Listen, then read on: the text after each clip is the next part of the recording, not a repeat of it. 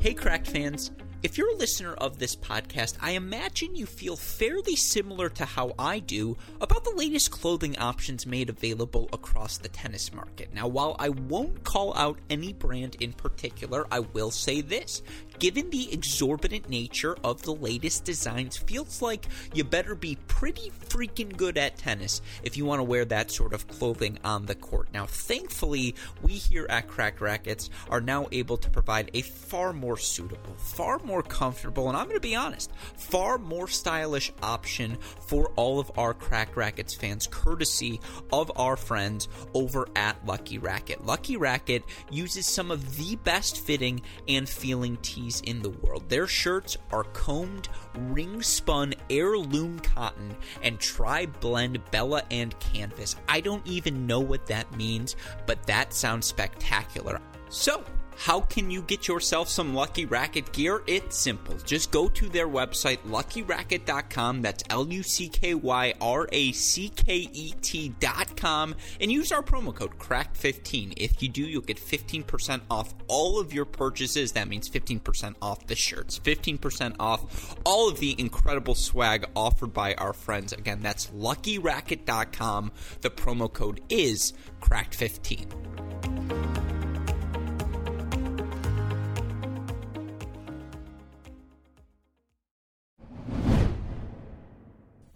Welcome to the Mini Break, your daily podcast for the biggest storylines, results, and controversies from the tennis world. Today is Thursday, December 16th. On today's show, we continue our off-season coverage with a look at the three men and women we think are most likely to crack the top 100 of the singles rankings in 2022. Of course, joining me on today's show to have that conversation is Universal Tennis Marketing Manager Nina Pantic. But before we get to that episode, I do just want to quickly give a shout out to all of you listeners, to our Cracked Rackets Patreon family for your continued support. A shout out as well to our friends at Tennis Point. You all know the deal. Go to tennis-point.com right now. Use that promo code CR15 to get 15% off your order. Free 2-day shipping on all orders exceeding $75. Best of all, a free can of Wilson Extra Duty tennis balls. That's tennis-point.com. The promo code is CR15. With all of that said, let's get right to it. Here are the players we think most likely to crack the top 100 in 2022 with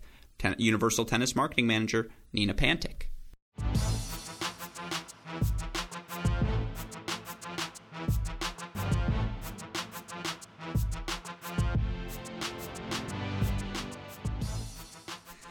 Joining us on the podcast once again today, a returning champion here on our Cracked Racket shows. Of course, you know her best as the marketing manager for all things Universal Tennis. I know her as my friend Nina Pantic. Nina, welcome back to the show. How are you doing today? I can't believe I'm back again. This is shocking. Yeah, I did something right to cajole you into this. Like, I got to figure out what that is.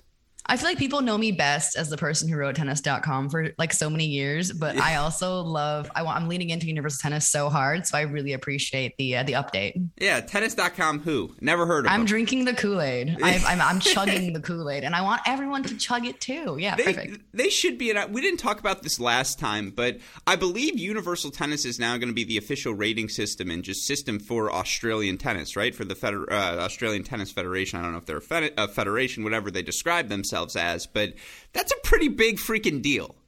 That's a great question because I was like, what do I call them? I think it's governing body technically. So that's an absolutely perfect question. And yeah, it's the first governing body ever to adopt us as the official rating. The news just dropped, I think, last week.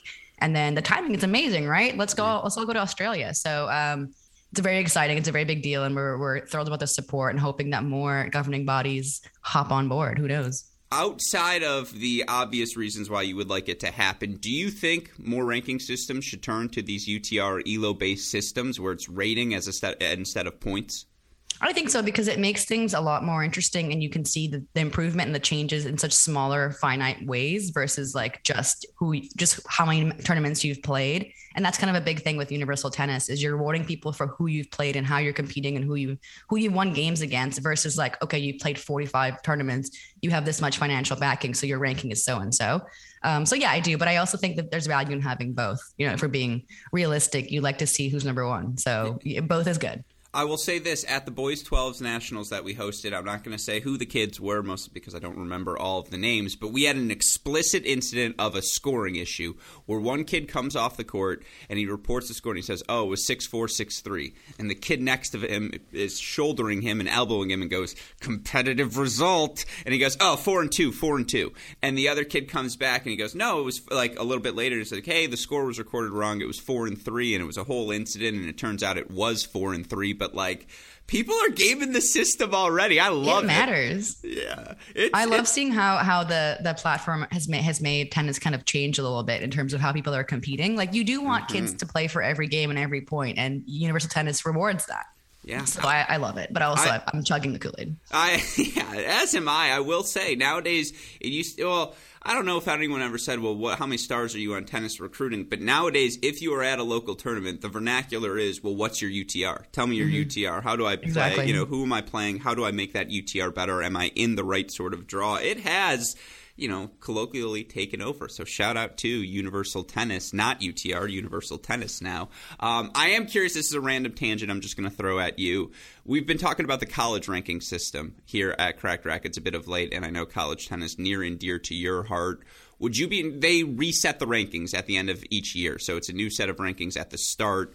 Would you be fine with a rolling 12-month ranking, a ranking that incorporates UTR? I just feel like that's the most accurate way to do it. I agree. I think it's confusing how it is right now. I think it makes sense for it to be rolling and for it to be consistent. So it would be a lot more easier to latch on as a fan and to pay attention as someone like you who reports on college tennis. It would be easier on us, and I think on the players too. So yeah, I think it should roll over. I completely agree with you. I also, if you had to guess right now, what's your UTR? Ooh, I think I'm like in the 8s. I don't know. No, that feels, for me, I think in my prime I would have eclipsed that 10 number and been double digits. It would have been close, but I think my little brother got to 10.15, and I'm like, I was just as good as you were, please. But that said, I can't do it. I'm afraid to compete nowadays and put up the scores on UTR because I would be devastated to find out what mine is, and it turns out I'm in the 6s and the 7s now. I'd just be crushed. I can relate to that deeply. I know exactly how you feel. Yeah. I don't put myself out there. Yeah. We had a tournament one weekend, and we had the big epidemic of the backdraw flu. And so this kid just kept getting pulled out match after pulled out match. And I was like, well, you know what? If you're fine with it, I'll go play you. If you really want to get a match in, I'm in. And he goes, yeah, sure. How good are you? I was like, oh, we'll find out. And I think he was a 10-3, and I ended up losing in 3 sets, crushing. I held this near and dear to my heart, but I was like, let's go. I was like, you still got a competitive result.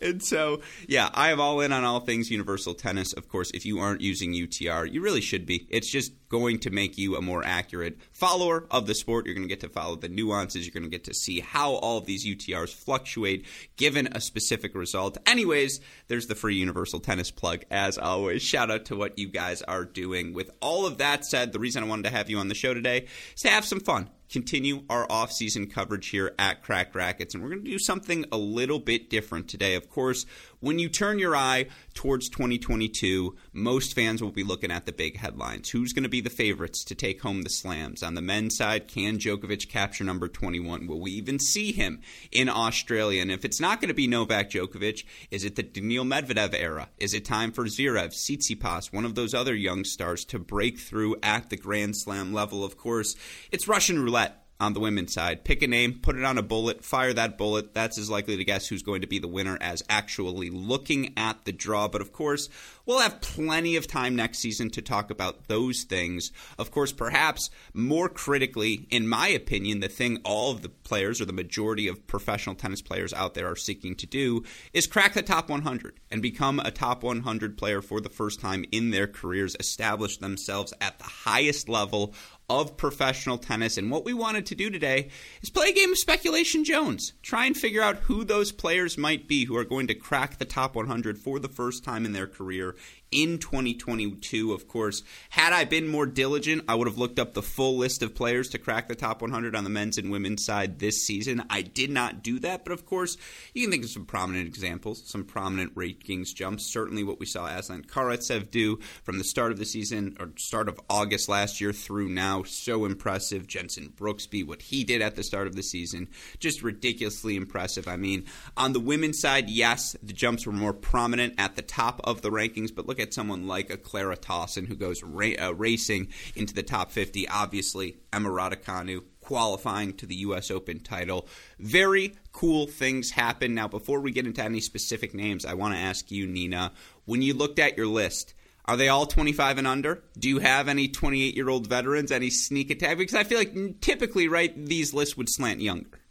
They slanted younger. Sometimes I did catch myself looking at the list and everyone's under 22. So I do feel a little bad about that. But you do, realistically, if you're in your mid to late 20s and you're in the 200s and or high 100s, you might be there forever. So that's why I went young. And also young just feels a little bit more fun. Yeah, I agree with you. It's always fun to envision what these players could be. Of course, will there be a 28-year-old to 29-year-old who sneaks their way in? Of course. Like, look at someone like Irina Bara. 26 years old, Romanian, 137 in the world, career high 112. It feels like this could be a year for her where you just sneak in if things break right. Or like a Madison Inglis, if she qualifies at the Australian Open, things break right for her. There's that category of player. But I agree with you. When I looked at this list, immediately the first thing I did was went to the live rankings and clicked 25 and under and just looked, okay, who hasn't cracked the top 100? Which of these names make the most sense? So with that in mind, let's get into our lists.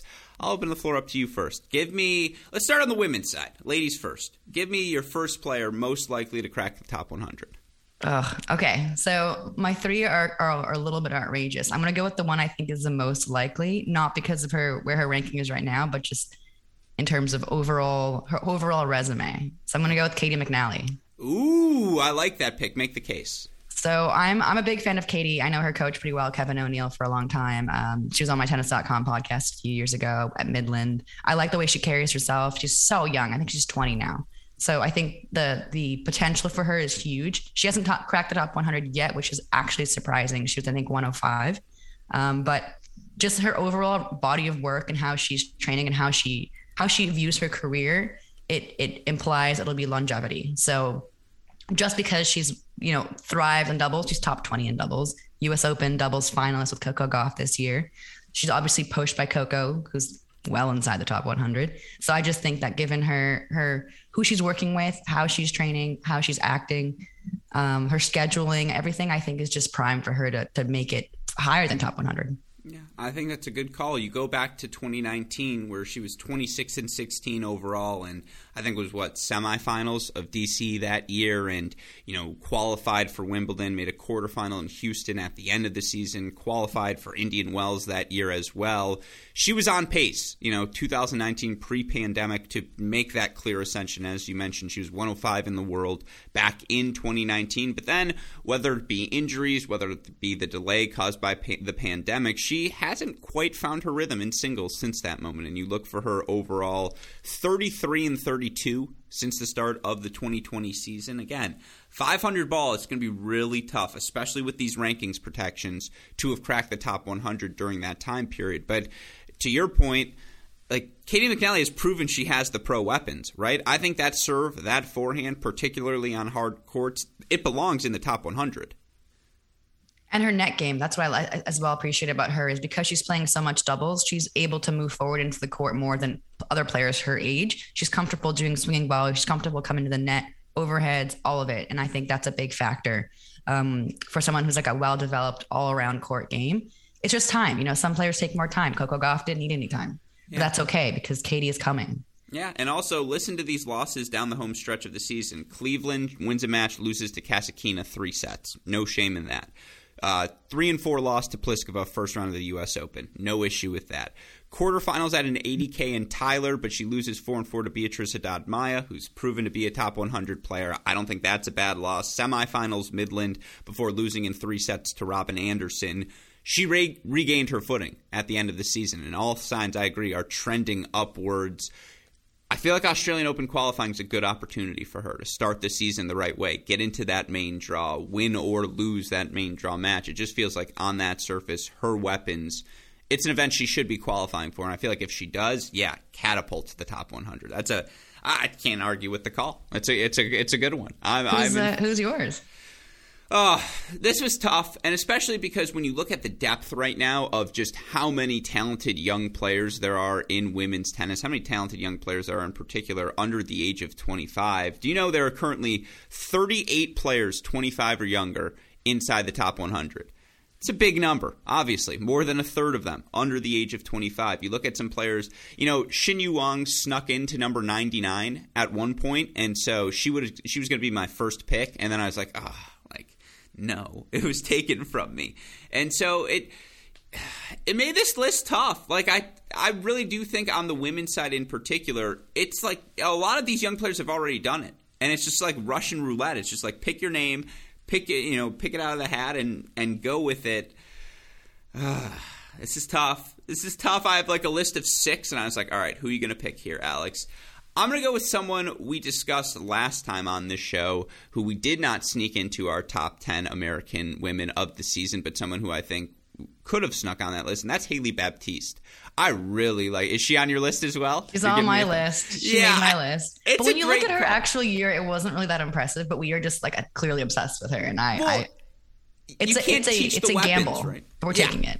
Absolutely. And I have Sandy Middleman, who has worked with her some in my ear constantly. And Sandy is just so far on the Haley Baptiste bandwagon that he's convinced me. I'm like, all right, if you're doubling down this much, you must really see something. And when you watch her play, there is a decisiveness. Now, to your point, she lost her last 5 matches of the season. Azarenka, Trevisan, Navarro, not even going to try and pronounce that one, and Danielle Lau in 3 sets in Midland. And that's a tough – it's the reverse McNally, right? That is not the ending she was looking for, particularly on these hard court events in North America 10 this season. You would think that's a surface where she brings her best, but you look for her throughout the course of her career, and again, of late as well. Haley Baptiste, still just 20 years old. 2019 went 29-12. And seemed to really be capturing something. You look for her at the end of last season, was able to play 100K in Charleston, make the round of 16 there. It's the weapons. Like, when she's serving well, hitting that first forehand decisively, she plays really good tennis. I was really impressed by her. She was at World Team Tennis last year in the summer at the Greenbrier, and that was a very unique situation, obviously, for many reasons. But she was on alternate. She wasn't supposed to be playing. And she was just so professional and mature, like beyond her years. She's only 19 then, just waiting around for her chance to play. And then like when she finally got to suit up, I think it was with Kim Kleisters. So like she had an incredible learning experience, and I was impressed by her maturity, as well as her dog, who's named Tsonga. And that's important to me. Yeah, it's critical to the development there. You got a sound mind on and off the court. And yeah, again, why I think it's going to happen in 2022 is just she doesn't have a lot of points to defend down the home. I mean, you look for her overall this season, or since the start of 2020, 27-31. Like, that feels like a drastic underperformance for her, and it just you can correct a couple of things right now. Again, she can qualify at the Australian Open, a surface that should be very, very beneficial to her. It just feels like a pro game, pro weapons, decisive, and so I'm in. I also love that because we are drinking UTR's Kool-Aid. Her UTR ranking or PTT ranking is 138. Okay. So it's 30 spots above her WTA, which isn't the most significant difference I have on my list, but it's pretty significant because it's based on her recent results. So it shows her a little bit higher than she actually is. But yeah, I'll get into that more later. Well, where's McNally, out of curiosity? Which one's the same? McNally is, Yeah, just like 130s-ish? Within a few. Yeah, sure. Okay, that makes sense. Shout out to UTR. They've got it down. All right. So those are 2 names on your list. I will go to my next name then. And I'm going to go – I'll stick with the women's side here. And again, there's a lot of good names to pick from, plenty of players who have yet to make the top 100 debut. Again, I'm trying to slant – I could have picked All-Americans, and I'm really trying not to do that. I want to find, again, who are the other players we should be looking for, who are the dark horse candidates. This is a bold pick, and I just talked about her with Colette Lewis, so it's in my mind right now. But like, are we ready to name Linda Fruhvirtova at 16 years old, like a potential top 100 player? I know that's particularly spicy, but she's made 4. She made what was it? I think 4 straight ITF junior finals here down the home stretch of the season, 3 in Mexico, plus Eddie Herr. Wins that Eddie Herr title when her sister Brenda forced to retire in that match, but then, makes quarterfinals Orange Bowl the next week, made a quarterfinal in Charleston earlier this season. She's really freaking good. And can you imagine just being the parents of the Fruvertovas and just like, casual conversation, oh, how are your kids doing? And it's like, well, they're both top 5 juniors in the world. It's ridiculous. I think that's a good pick. It's a bold pick. It's what I expected from you. Maybe it won't happen in 2022, but it will probably happen by 2023 or 2024. It feels realistic, just given how much success she's had. And you never know with juniors and it transitioning to the pros. But in this case, it seems like a pretty safe one. Obviously, she's going to have some age restrictions on her as well, so she's not going to get to play the full tour, but she'll play more than she did this year. And you look for her this year, 23-7. In her pro matches. Like, she wins 2 15K titles, so she's like, I'm done with the 15K. Makes a 25K final. I'm done with the 25K. Quarterfinals of an 80K. Qualifies, makes round of 16 in Cleveland. Quarterfinals at Charleston as well. Like, I think the wild cards are going to be coming this year. I think she'll get more of them. And whether it's into a Grand Slam main draw, whether it's just into some sort of is there any way she doesn't play is Linz in the Czech Republic? I think it is. Or one of them, Ostrava, one of them at the end of the season There is tournaments in the Czech. Yeah. She should get a wild card into all of them moving forward. Definitely. Linz, we're calling you out, Linz. Give her a wild card. Yeah, right away. And they're like, how long do we have till October? Okay, that's fine. Austria. It's in Austria. Whatever. Okay, but Ostrava's in the Czech Republic, I think. Yes. Well, yeah, there we go. Okay, Ostrava with 6 exclamation points. Give her the wild card. That's what we need. I just think the power tennis, if you've seen her play at all, like, she's already got weapons. And just, again, you know what's really dangerous? When a 16-year-old becomes 17 years old. When 17 becomes 18, and it's just like your body now works. I think the world of Linda Fruvertova. She's, again, number 4 junior in the world. I think you look overall in her matches this year, she's like 65-15. That's just, that's stupid. It's just like, I'm in. I think it's a good pick. My third pick is not as young. This is my oldest pick, but she's only 21, so it's okay. Francesca Jones. Oldest pick. Sorry. My oldest pick is 21. It's on the girls. Francesca Jones. I don't know. I'm a big fan of her. I think she's an incredible story, obviously for obvious reasons, given her unique genetic condition. It affected her fingers and her toes. People who don't know her story, it's really impressive. But for her, that's just her normal life, and she's just grinding. This year, the biggest thing she did, she won a 60K, but I just think that she has that fighting spirit, that X factor. That's my pick. It's a good one, and you're right. It is a fantastic story. You look for Francesca Jones here was, as you mentioned, probably her most successful season to date. She's ending the year at a career high, number 151, and you look for her overall in the year 29-20, as you mentioned, wins a 60K and makes a final of another 60K down the season's home stretch, quarterfinal of an 80K as well. Now, the one thing I am curious about in her career, I don't think we've seen her play many tour level main draw matches, and I think I'll pull it up here overall according to our friends at Tennis Abstract, 6-14 in her career in tour level matches. When you talk about a Fruvertova, she hasn't, even in her limited tour level matches, I would argue she's had a little bit more success. I think we've seen Katie McNally. Was it a third round U.S. Open in 2020? Something like that. We've seen her have success at the pro level, as you mentioned, in doubles as well. I even think we've seen flashes of Baptiste more so than we have of Jones, who just, you look for her overall in her career. Yeah, she's played 1, 2, 3, 4, 5, 6, 7 main draws in her career. Has yet to win a main draw match, or one main draw match. And yet she's 151, so that's not bad. So that's interesting. Now, I am curious from a weapon standpoint, and again, you look at some of the numbers, it's pretty even across the board. There's no standout. Like when you look at Katie McNally's service numbers at the ITF level, they pop. Like you see first serve percentage or win percentage is over 65, second serve win percentage over 50. Like you can just tell at that level it's an elite serve. I think you can see similar trends when Baptiste plays her best.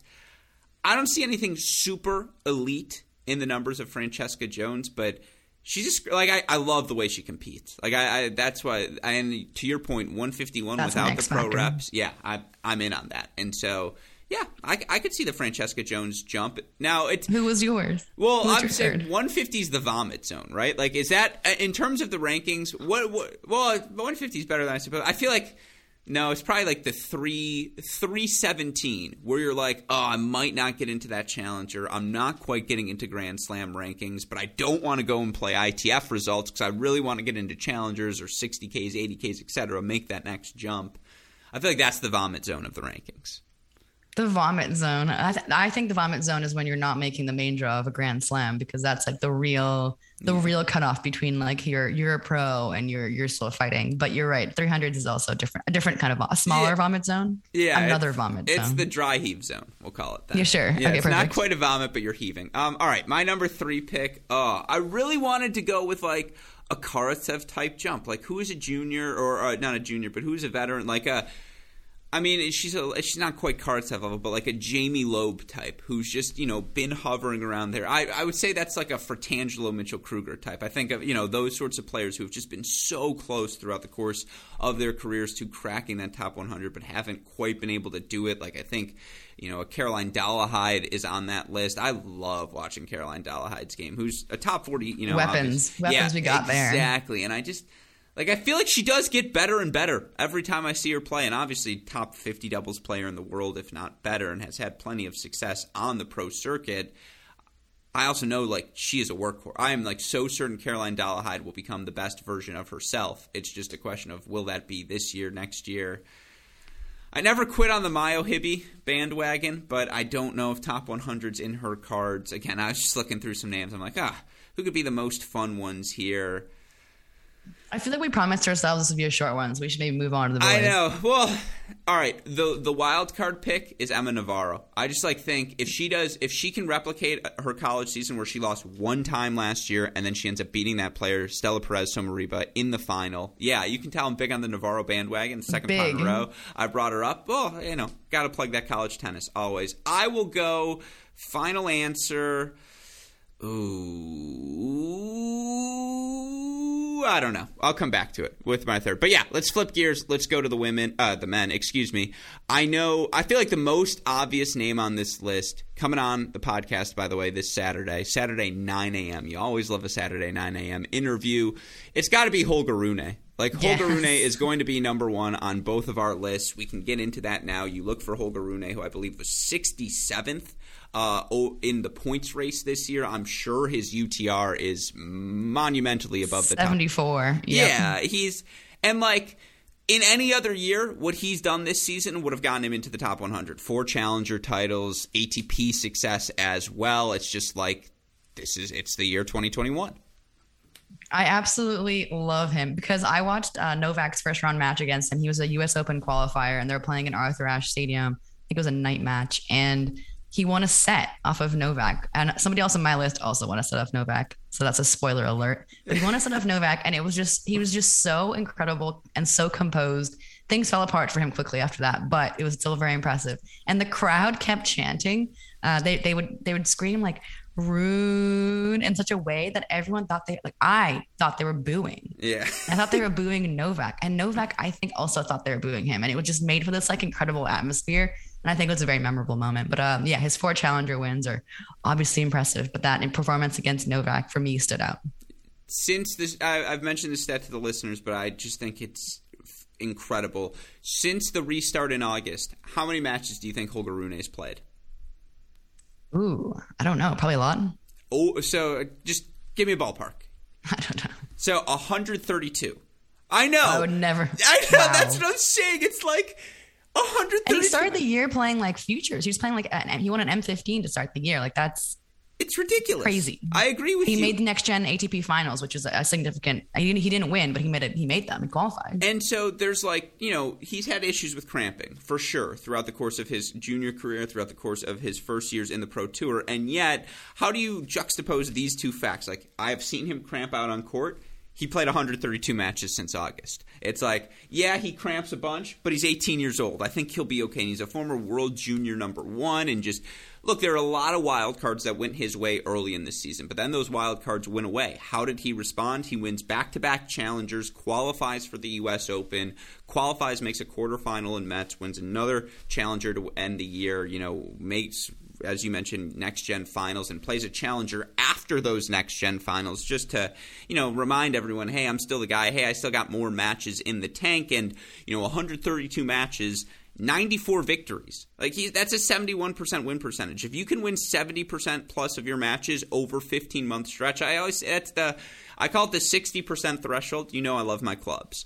If you're winning 60% of your matches, you are moving up to the next level in terms of rankings wise. Futures, challengers, qualifying, etc. If you're winning 70% of your matches, you're going from outside the top 500 to the top 100. And as you mentioned it, what was it, 74th? In UTR? 74th. Yeah, Yep. 67th in points accumulated. He's 103 in the rankings in name only. Holger Rune is already a top 100 player, and I've already penciled him in 2022 Next Gen ATP champion, and he's going to win. Bought stock. Yeah, he's going to win newcomer of the year. If you can find those odds somewhere, take it to the bank right now, because it's the definition of the award is the youngest player to enter the top 100 that season.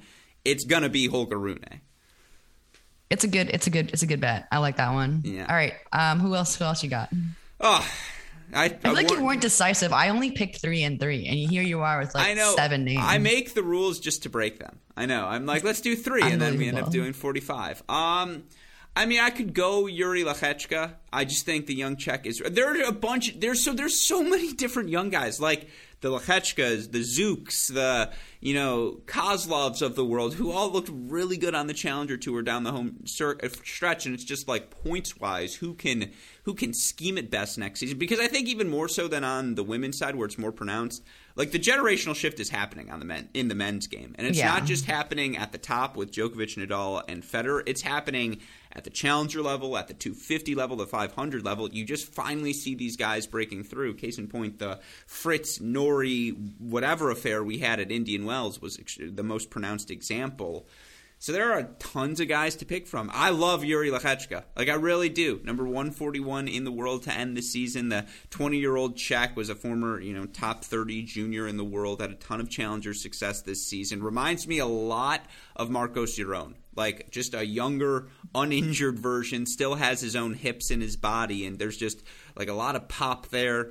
I like the power off of both wings as well. I like the game across surfaces, the fluidity. That would be my next pick. I love the way you pronounce his name. Very well done. It's because I've been corrected so many times for being wrong. Oh, okay.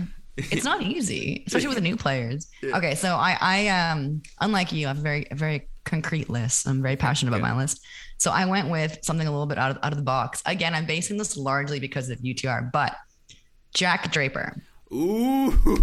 He's going to pull an Emma Raducanu in 2022 because he's ranked on the ATP 265, which is my lowest player on my list. That's arguably nowhere near top 100. Mm-hmm. But his UTR ranking is 149.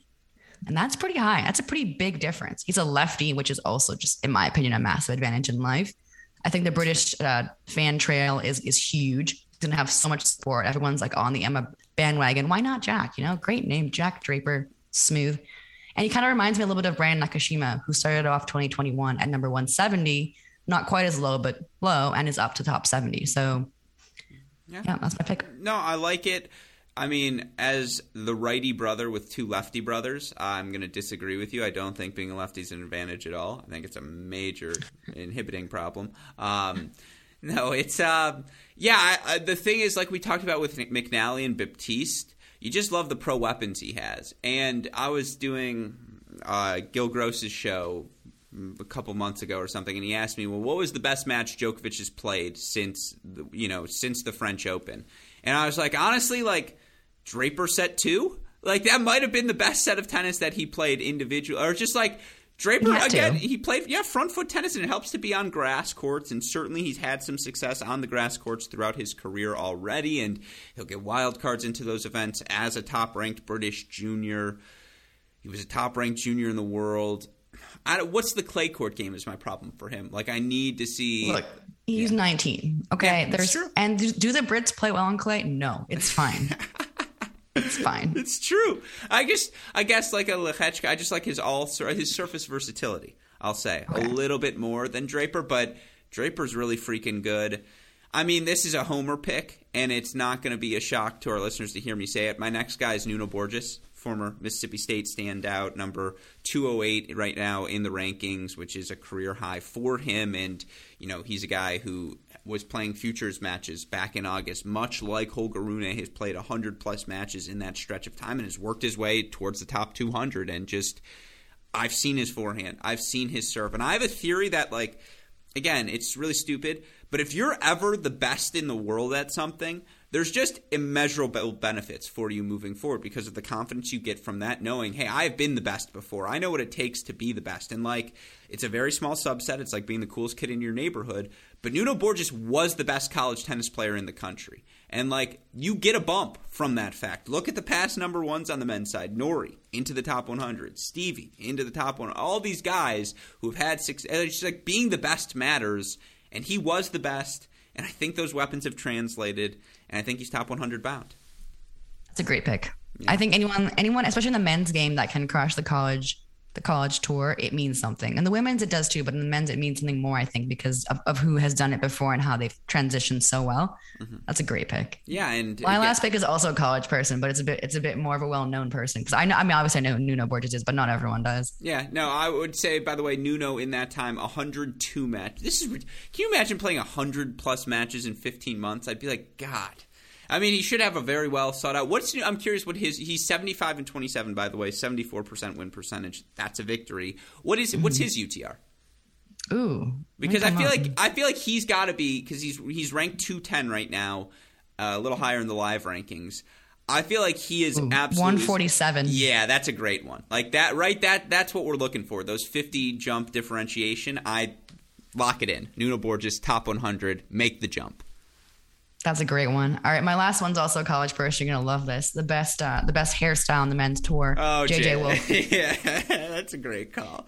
Again, his ATP ranking is 174, but on our UTR Pro rankings, he is 112, which I think is a big difference. Yeah. And he has that college player we love, and he has that hair that is unbeatable. I mean, that's honestly why he should be the top pick. Yeah, not even the serve and the forehand, which are that good, but like the hair. It's top 100 hair. You belong in the top 100. I agree with you.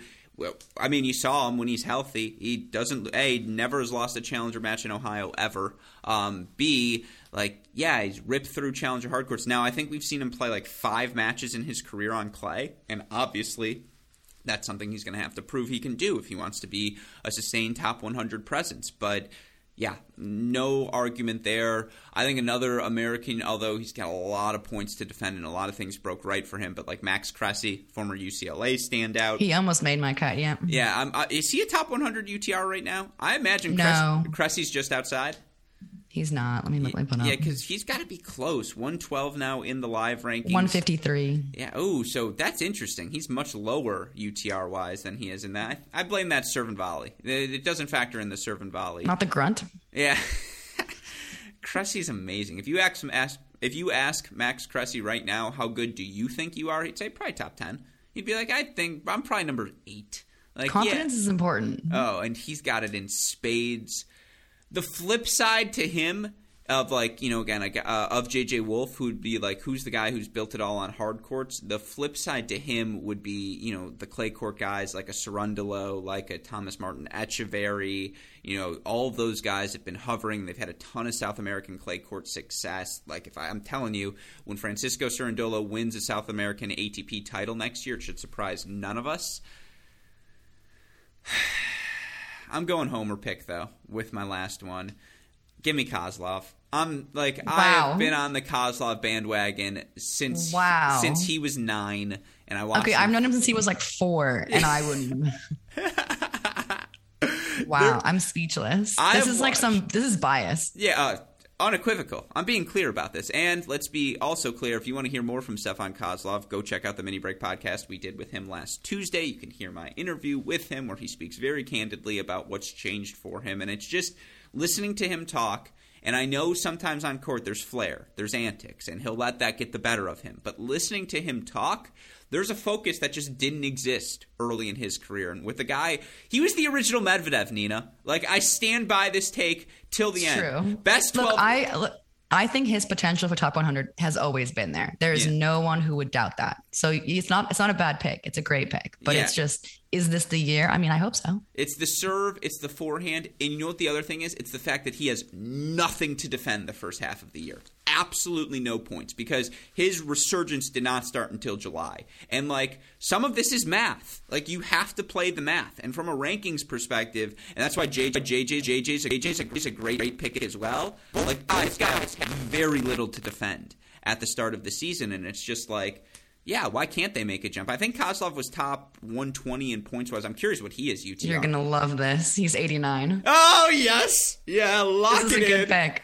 Lock in Stefan Kozlov. That's my final I hope pick. so. I hope this is the year. Yeah, there's some other fun ones. Jason Sung, the former world junior #1, who doesn't have the biggest weapons, but for me it's a physicality thing. Like, I think he could get there. One other name, and I can, if I may ask for one more UTR search, will you look up Dominic Stricker? The former world, I think, junior French Open champion, now 19-year-old Swiss, 246 in the world, but he won a challenger earlier this year. He's got to be in the 120s. He's not. He's 207. Oh, that's too low. That is low. Look, I'll go change the algorithm for you. This is some math-based stats. Can't even change it from the inside. Have you ever looked at the algorithm?